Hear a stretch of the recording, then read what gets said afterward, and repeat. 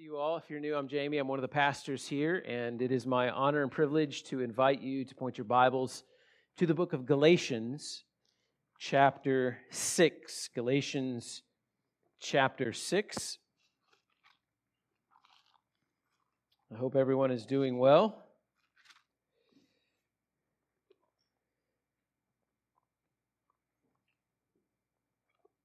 We're going to be reading from Galatians chapter 6, verse 1 down to verse 5. I'm going to pray for the Lord's help on our time together in Galatians chapter 6, and then we will dig right in. Should be around 45 minutes or so. Galatians chapter 6, beginning at verse 1. This is the word of the Lord. Brothers, if anyone is caught in any transgression, you who are spiritual should restore him in a spirit of gentleness. Keep watch on yourself, lest you too be tempted. Bear one another's burdens, and so fulfill the law of Christ. If anyone thinks he is something when he is nothing, he deceives himself. But let each test his own work, and then his reason to boast will be in himself alone, not in his neighbor. For each will have to bear his own load. Let's pray.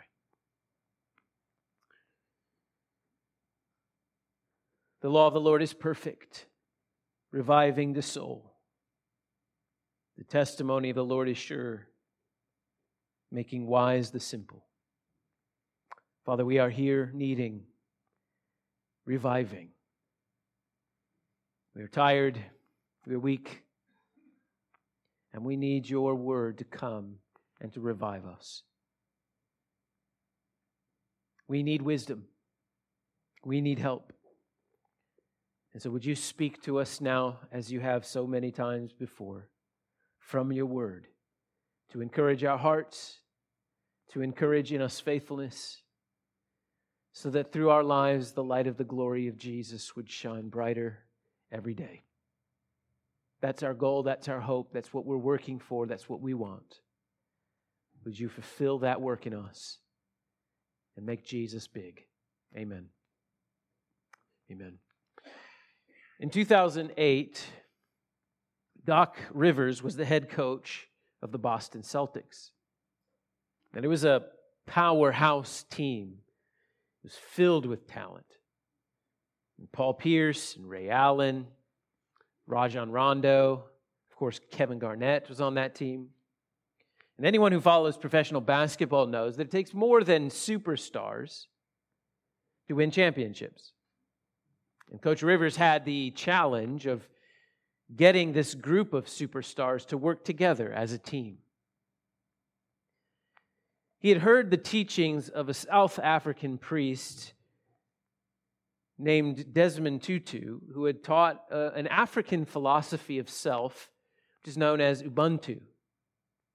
Ubuntu means I am because we are. It's the idea that personhood is relational rather than individual. That personhood is determined communally. That you are who you are because of others. And the Celtics incorporated this philosophy into their gameplay, even breaking huddles by shouting Ubuntu.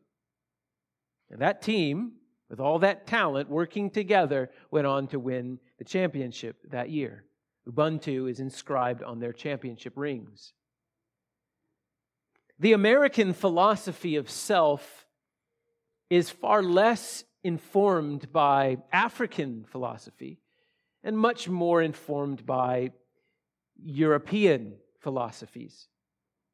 We follow René Descartes, who said, I think, therefore I am. So in the West, we build society around the individual. The self is primary. And now, of course, by God's common grace, there are some good things that come from individualism. Freedom, achievement, a sense of personal responsibility, all good things. But unchecked, individualism leads to isolation, can lead to a self-centeredness, to conceit. And we've spent some time the last couple of weeks considering the effects of conceit, of self-centeredness. We've thought about what does it look like to have yourself in the center of your life. We've seen that self-seeking and self-gratifying and putting ourselves in the center of our life actually leads to all sorts of distortions. And we've seen how, having been united to Christ and filled with the Spirit of God, we Christians have been freed from the tyranny of self. And we are able to spend our lives with Jesus Christ in the center. And rather than being inward focused, we're able to be upward focused and outward focused. We've seen how this, having Jesus at the center rather than us at the center, is how God built us to work. And that we work best when He is in the center of our life. We've learned that this is what will lead to lasting happiness and joy, and human flourishing. The gospel of Jesus Christ, which Pastor Brent has led us through in the Lord's Supper, gives us a whole new way to live, a new way to look at life. The gospel gives us new purpose, a purpose that is built around something bigger than making much of myself. The purpose of bringing glory to God. Here in chapter 6 of Galatians, Paul puts some legs under his teaching in chapter 5 of Galatians. Here is how we walk by the Spirit. Here is how we fulfill the law of Christ. Here is how we spend our life serving others in order that the excellencies of Jesus Christ would be known and celebrated throughout the world. We follow Jesus and we help others follow Him to the glory of God. Here's the summary of the message this morning. Spirit-filled, blood-bought Christians approach others' sin with humble, burden-lifting, gentle restoration. Spirit-filled, blood-bought Christians approach others' sin with humble, burden-lifting, gentle restoration. So 3 points to unpack this passage. Let's look at verse 1 again. We gently restore fellow sinners.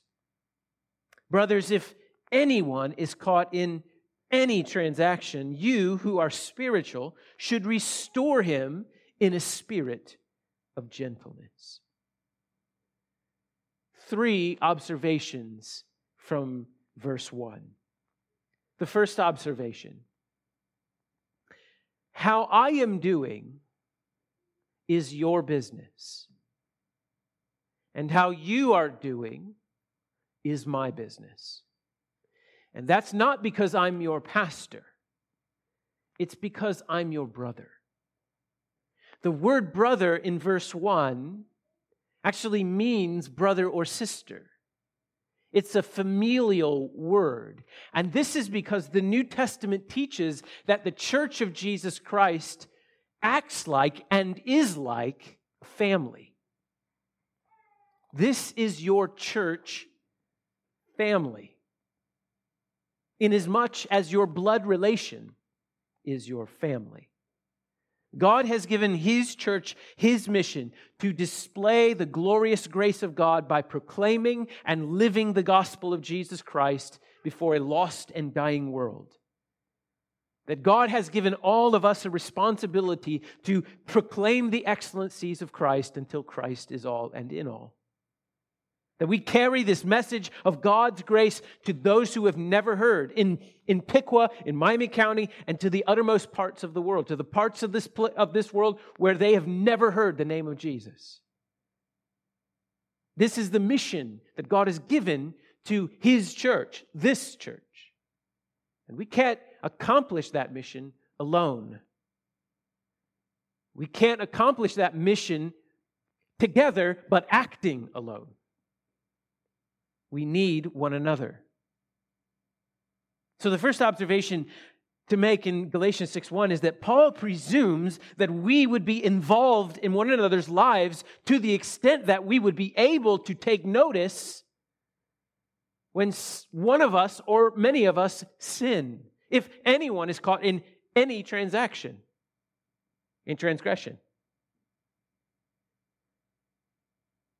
So Paul presumes that we would be in one another's lives and be able to recognize sin and then care enough about that individual to then do something about it. That's the first observation.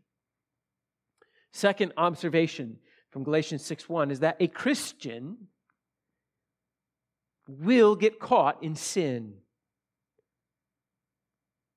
The word caught means to be overtaken.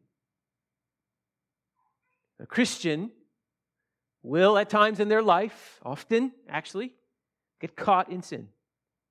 Give in to temptation, be overcome by temptation. God told Cain, sin is crouching at your door, and its desire is for you, and you must overcome it.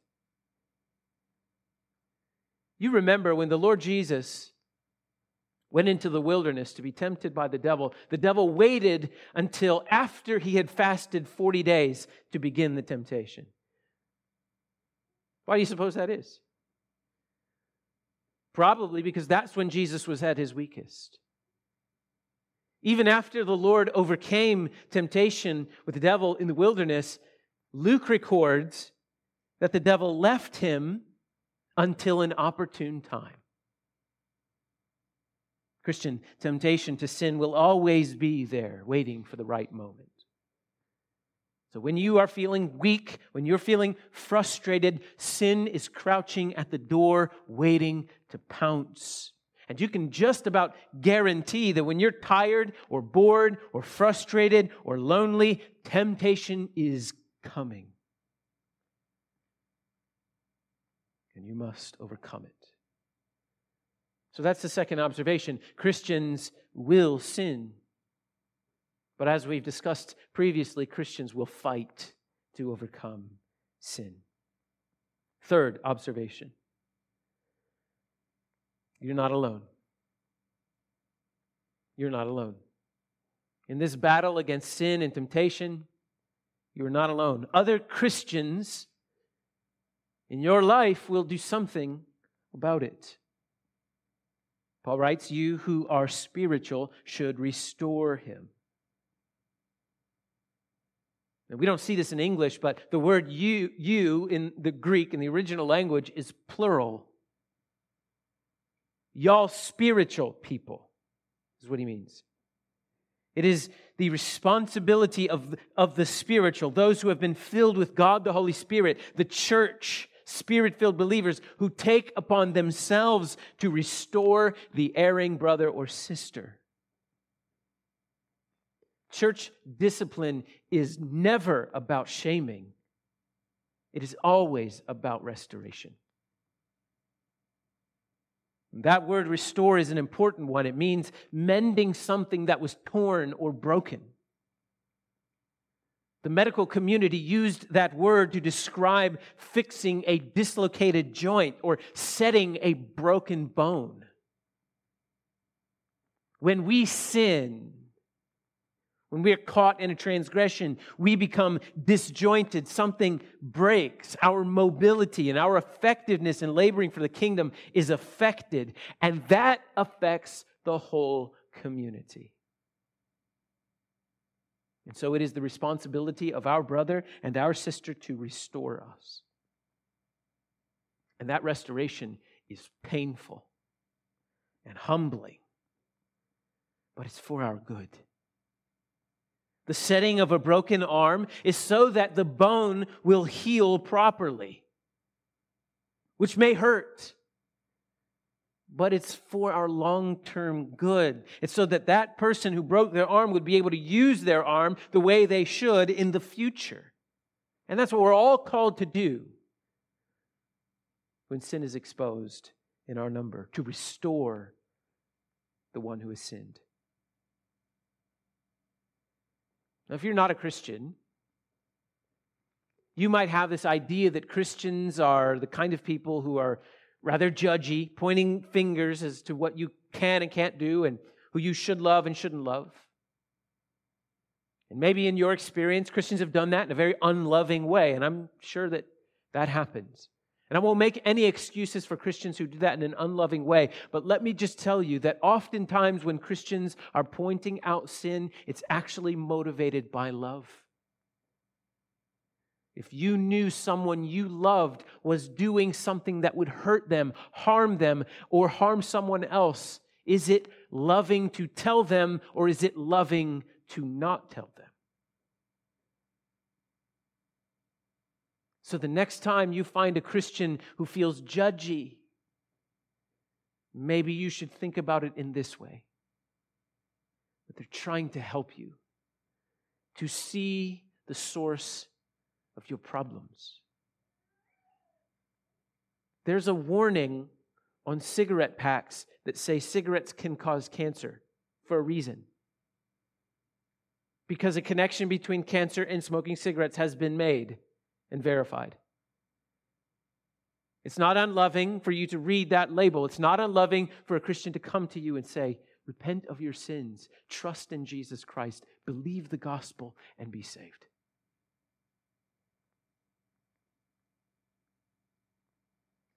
So it's not unloving to expose sin when it's done the right way. And Paul is telling the members of this church in Galatia to submit themselves to their church's correction and care. And Paul is telling the church to give correction and care. You who are spiritual should restore. But that's not all he says. He gives us the way in which we do go about that ministry of restoration. Restore him in a spirit of gentleness. In the process of restoration, gentleness is pervasive. In the process of the church confronting and correcting sin, seeking restoration, there is gentleness, there is consideration, and therefore often things move very slowly. There is one goal. It is the gentle restoration of the sinning brother or sister. It is healing. It is seeking, with God's grace, to restore that man or that woman to the place from which they fell, so that they would be strengthened to not fall again. And I just need to say before we move on to the next point, I have watched this little church do this many times. Some of you just get Galatians 6:1. When sinned against, I have watched gentleness pour out of you. I've seen it in your eyes. I've heard it in the tone of your voice. There's no lashing out. There's no cold resentment. There's no keeping others at arm's length. You work to keep the person who sinned against you in honor, not in shame. And I want you to know that as I've had opportunity to watch this, I am so proud of you. I'm so thankful that I get to be a pastor to a people that are so gospel rich, so gentle. Because this is what Jesus did for us, isn't it? When we sinned against Him, He moved toward us, not away from us. When we made a mess, He cleaned our mess. And then when we took advantage of His kindness, did He keep us at arm's length? No, just the opposite. He moved in all that much closer. And when situations in your life get hard, what does God do? Does He tell you to buck up? Welcome to the big leagues? No. He bears our burdens, which is the next thing Paul tells us to do. Galatians 6, verse 2. Bear one another's burdens, and so fulfill the law of Christ. The Bible envisions each individual member of a church having a part to play in the whole. In fact, Paul told the Corinthian church that she functions like a human body, where each member of the body is important and mutually dependent on the other parts of the body in order to be healthy and to be what they were supposed to be. And so he says in 1 Corinthians 12:26, if one member suffers, all suffer together. If one member is honored, all rejoice together. Just think about how it works in your own body. When you smash your finger, what do? Your other hand rushes in and grabs a hold of it, wraps around it, and pulls it into your body. And you're tender with that hurting part of you. You baby that little part of you that's hurting. If you break your wrist, your other hand steps up and does more work. When there's a burden on one part of your body, it's felt by the other parts of your body, and so they step up and share the weight. And Paul is saying this is how the church is supposed to work. We are to bear one another's burdens. So when one member of the church is suffering, the rest of the church feels that. Because the rest of the church involves themselves to help the one who is suffering. They take on additional work, additional labor until the burden is lifted off their brother or sister. You know, if you were to go and buy a nice hiking or hunting backpack, they come with a waist belt. And this is because when you put a big load on a backpack, if you only have shoulder straps, your shoulders get sore, it hurts your back, because all the weight is on your shoulders. But a nice hunting or hiking backpack has this waist belt so that the weight on the backpack is shared throughout. The weight is on your hips as well as your shoulders. The whole body carries it more healthily, and you can go farther. This is how the church is supposed to work. We're supposed to share the load with everyone else. Now, let's be honest. We're in the Midwest. This part of the country, we value hard work, honesty, self-reliance. You know, we're farmers, we're hunters, we're gardeners, we're homesteaders. We renovate our own bathrooms. We fix our own cars. We like our space. We like our freedoms. And it's great. I love the Midwest. Self-reliance, as I said earlier, can be a good thing. But like all good things, it can go too far. Because self-reliance can feed pride. A self-reliant person values independence, and so therefore dependence feels like weakness. And the self-reliant person, the one thing they can't stand is weakness in themselves. And so often they will hide their insecurities and hide their failures from others. They'll hide their burdens instead of asking for help, because asking for help is weak sauce. So, fellow Midwesterner, I think we need to see both sides of Galatians 6:2. God has not only commanded you to carry another person's burdens, He has also commanded them to carry yours. And so when you allow pride to get in the way of admitting that you're struggling, you're preventing your brother from doing what God has called him to do. And you also need to see that this pride of yours is encumbering your own walk with Christ and therefore hindering your ability to carry your brother's burden when he's struggling. So you're struggling, bearing a burden, and then when your brother is burdened, his burden feels like a bother to you. Bear one another's burdens, and so fulfill the law of Christ. How is this a fulfillment of the law of Christ? Well, think that through. What is the gospel? Except that Jesus Christ showed God's glorious grace to sinners who themselves were burdened by the guilt, by the hell-deserving guilt of their own sin. And Jesus carried the burden of their sin on his sinless back, laying down his life to die in their place for their sins in order to secure forgiveness and eternal life for all who trust in him. This is the law of Christ, to put others' needs in front of your own.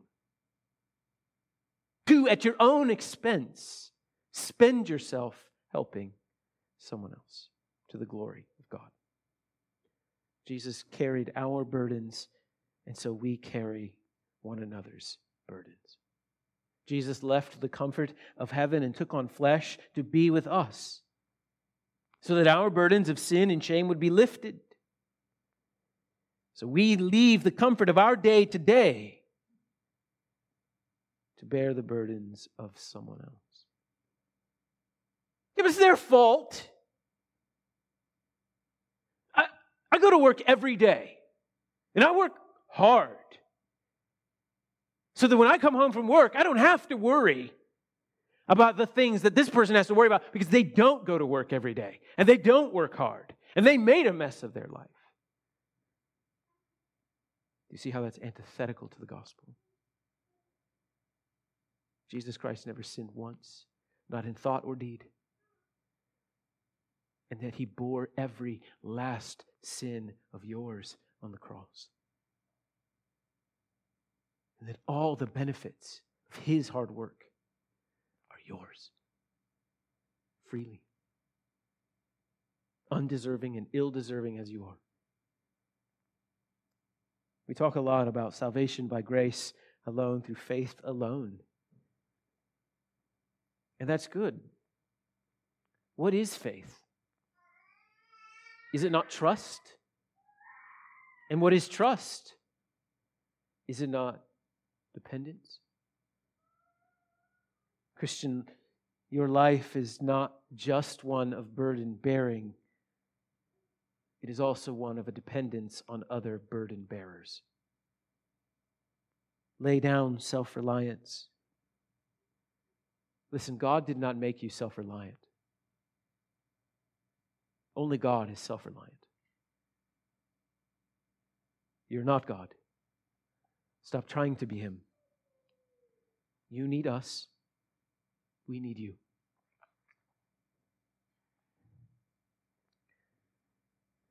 Isn't it interesting when the author of Hebrews is telling his readers not to skip church?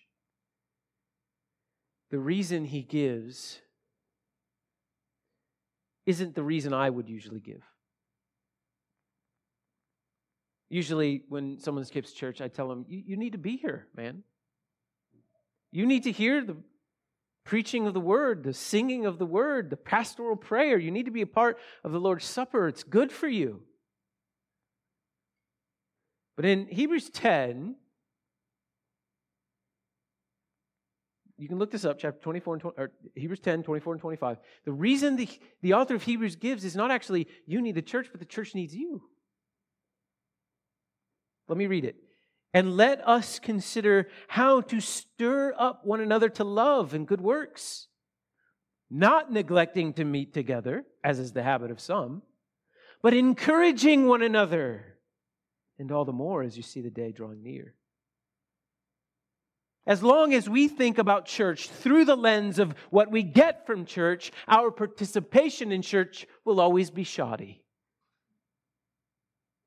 Well, I skipped church because, well, I've had a decent week. It hasn't been that bad. And besides, I'm busy today. I'll listen in later. Our participation in a Living Stones group will be poor because, well, I'm doing okay. I can study my Bible at home. I don't think we mean to, but we made church all about us. We've turned ourselves into consumers, into customers, rather than members. What if we started thinking about church and discipleship differently? Every Sunday morning that we gather, there are burdens all across this room. So what might happen if on Saturday night we began asking the Lord, how can I stir someone up to love and good works and encourage someone tomorrow morning? How might I be of some encouragement to my Living Stones group? Because before the Lord takes me home or cancer takes me out, I want to help someone follow Jesus. If you come to church looking to receive only, it's not wrong to come to church wanting to receive. That's okay. It's good. It's right. But if you come to church only wanting to receive and totally neglecting the wonderful privilege it is to serve, you're missing out on so much God has for you. So show up. Sunday mornings, Living Stones groups, and ask how people are doing. Ask how you can pray for them. You might not know it, but you might stand next to someone and ask how their week has been and say, you know what, I just want you to know you're a great mom. I just watched you with your kids and you're so affectionate.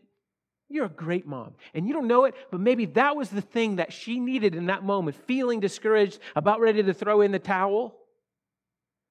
And suddenly that burden is lifted off of her. Or maybe you find out that,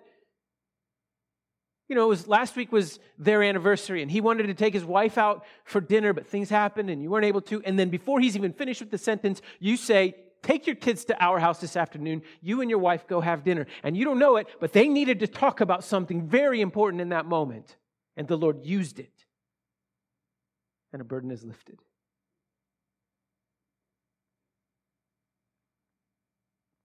You might find out that someone's washing machine broke. It just so happened that you and your wife had been looking at buying a new washing machine. And the Lord moves on your heart and you go buy a washing machine and give it to them. Here's the point. How are we going to encourage someone we don't know? How can you stir someone up to love and good works when you're not involved in their life? And to shine a light on it from a different angle, everyone in this room will stand before the Lord one day and give an account. And you will have to give an account. How did I bear one another's burdens? I just wonder if you've thought about that. It is a privilege. It is a responsibility. Which brings us to our final point. Go back up to verse 1. Keep watch on yourself, lest you too be tempted. Down to verse 3. For if anyone thinks he is something when he is nothing, he deceives himself. Let each one test his own work, and then his reason to boast will be in himself alone, not in his neighbor. For each will have to bear his own load. So, Midwesterner, conservative, we've been hard on you. But you should be happy to read the end of verse 5 there. Everyone has a load to bear, okay? But hold up a second. Didn't we just read that I'm supposed to take my load and give it to someone else? Aren't I supposed to offload my load to someone else? No, we're supposed to bear one another's burdens, but we are called to carry our own load. So there's a difference between burdens and loads. It's a different word. The word for burden in verse 2 is a heavy weight. It's a hardship. And that's different than a load, which is like responsibilities. And we all have responsibilities. Sometimes situations in life become heavy burdens, in which case we share those burdens with someone else. However, we don't offload our responsibilities before God on others. In the New Testament, the phrase one another appears something like 59 times or something. We're to love one another, we're to be devoted to one another, we're to submit to one another, to build one another up, to encourage one another, to confess our sins to one another, to bear one another's burdens, and on and on and on. This one anothering is your load, dear Christian. Each of us is called to follow Jesus and help someone else follow Him. So instead of being inward focused on me and mine and my personal relationship with Jesus, it is upward focused. It is outward focused. Isn't that what Jesus taught? The greatest two commandments? Upward focused, love the Lord your God with all your heart, soul, mind, and strength. Outward focused, love your neighbor as yourself. So how do we do that? Here's how we start. 1 Peter 4:10. Each one should use whatever gift he has to serve others. Each one should use whatever gift he has to serve others. As a Christian, you don't come without gifts. You got something. I don't know what it is. You might not even know what it is. Just try starting giving stuff away. You'll figure it out. Take someone out to lunch this week. Encourage them in the Lord. Ask how you might be able to do someone's laundry for them. Go to their house, pick up their laundry, do their laundry, fold their laundry, bring it back. You want to humble someone, do that. Get yourself into a Living Stones group. Not just so you can receive from others, but so that you can contribute and give to others. A lot of our Living Stones groups use Church Center to, type out the prayer requests and send the prayer requests out. If you've ever wondered, well, what should I pray? There you go. Listen to the prayer requests in your Living Stones group and pray. Truly pray, and then check in with someone. Take one of those books off the shelf in the foyer. Invite someone to read a chapter a week and sit down together and discuss it. You want to know how to grow as a Christian? This is it. Stop thinking about yourself all the time. You're wonderful. But don't you get bored with yourself? These are the legs of Galatians 5. This is what it looks like to be Christ-centered instead of self-centered. It is to put others before yourself, to rejoice in the glories of Jesus and to share Him with someone else. Have you ever noticed that joy is one of those things that increases the more it gets shared? That's why when you find a really amazing restaurant, you tell your friends about it. When you watch an amazing movie or listen to an amazing album, you share it with someone. And your enjoyment of that thing increases the more you share it with someone, and they enjoy it. It's even more true when you share the excellencies of Christ, that your delight in Christ only increases the more you share Him with someone else who is delighting in Him. That's your load. To delight in the Lord and to share that delight with someone, and when they delight in Him, to delight in Him even more.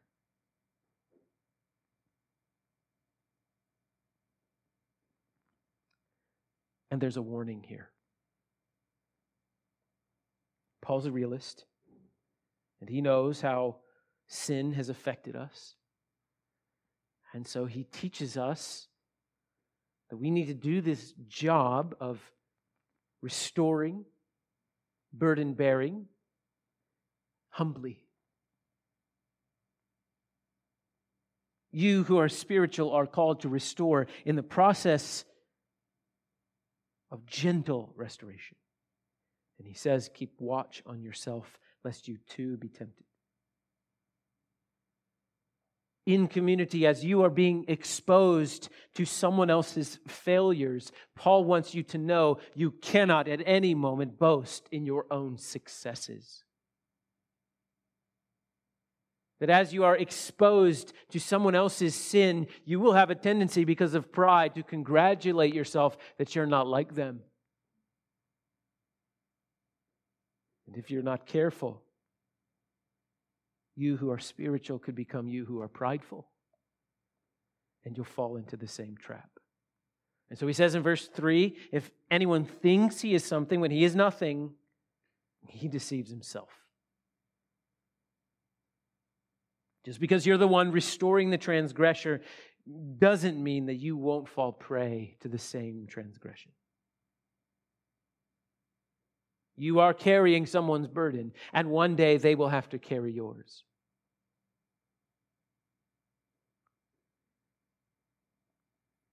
This is your weapon in the battle against conceit.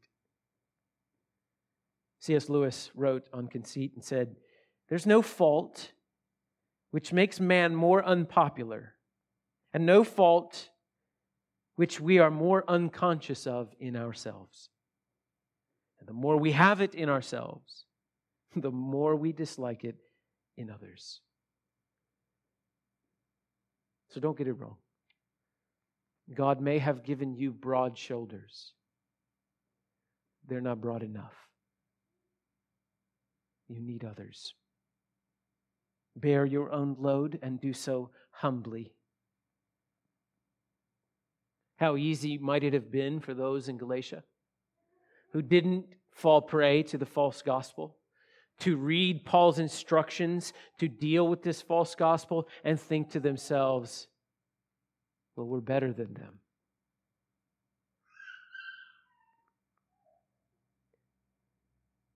Dear Christian, smugness is crouching at your door, and its desire is for you, and you must overcome it. How do you guard yourself from this pride? How do you help others in their sin while remaining humble?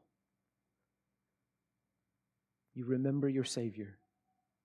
You remember how dependent on Him and His grace that you actually are. And so Paul says, let each one test his own work, and then his reason to boast will be in himself alone and not in his neighbor. You look at your own work. How did you get here? Was it because you were smart, that you found God? What have you done to deserve kindness from the Lord and to be preserved from this sin? The answer of the book of Galatians is you have done nothing. It was grace alone, through faith alone, in Christ alone. You deserved hell and God saved you. That you are who you are because God set His love on you. That you are in Christ because of the work of Christ. And now this boast is in God's grace in your life. And this boast is not that you're better than him or her. We must never compare ourselves to others in an effort to feel better about ourselves. So you see someone making a wreck of their life and you think to yourself, I'm just better than them. No, you must see someone making a wreck of their life and think to yourself, I'm far worse than them. Only by the grace of God am I able to help. Because without the grace of God, I would be right where they are, worse even.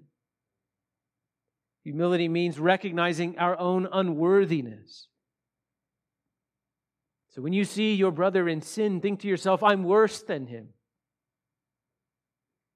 Have mercy on me, O Lord, and please allow me to bear his burden so that one day when he's restored, he will help me in my burden.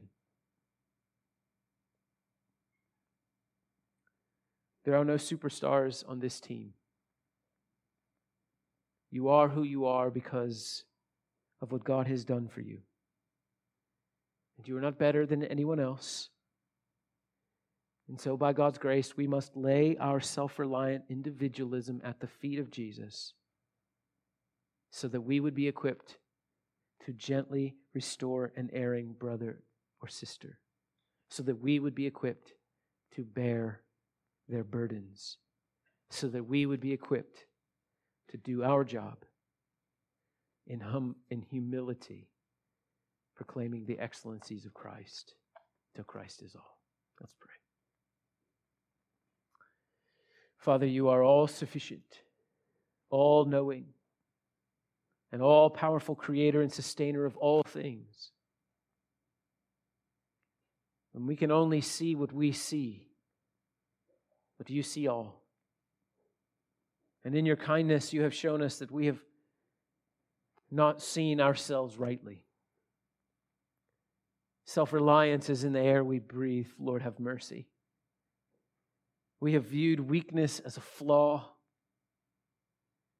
and in so doing, we've made much of ourselves and degraded the work of Christ. Our pride keeps us from being vulnerable, exposing our needs to others, admitting our need for help. And we've isolated ourselves, we've listened to ourselves, and we've deceived ourselves. Father, we confess to our conceit. Will you forgive us? Will you give grace to humble us? May we be protected from ever thinking we are something when we are nothing. Will you cause our only boast to be in Christ? And that we would be like your servant Paul and consider ourselves the chief of sinners. And will you grant this church a ministry of gentle reconciliation, gentle restoration? Will you make us a burden-sharing and burden-bearing people? It is our sincere desire that in all things Christ would be exalted, and that the strength and wisdom of man would be put down, and the glory and strength and wisdom of Christ exalted in its place. Do this here. Do this for Jesus' sake. Do this for ours. Amen. If you're trusting in Jesus Christ for the forgiveness of the sin of conceit, then you have this assurance of pardon from Hebrews chapter 12, verse 10.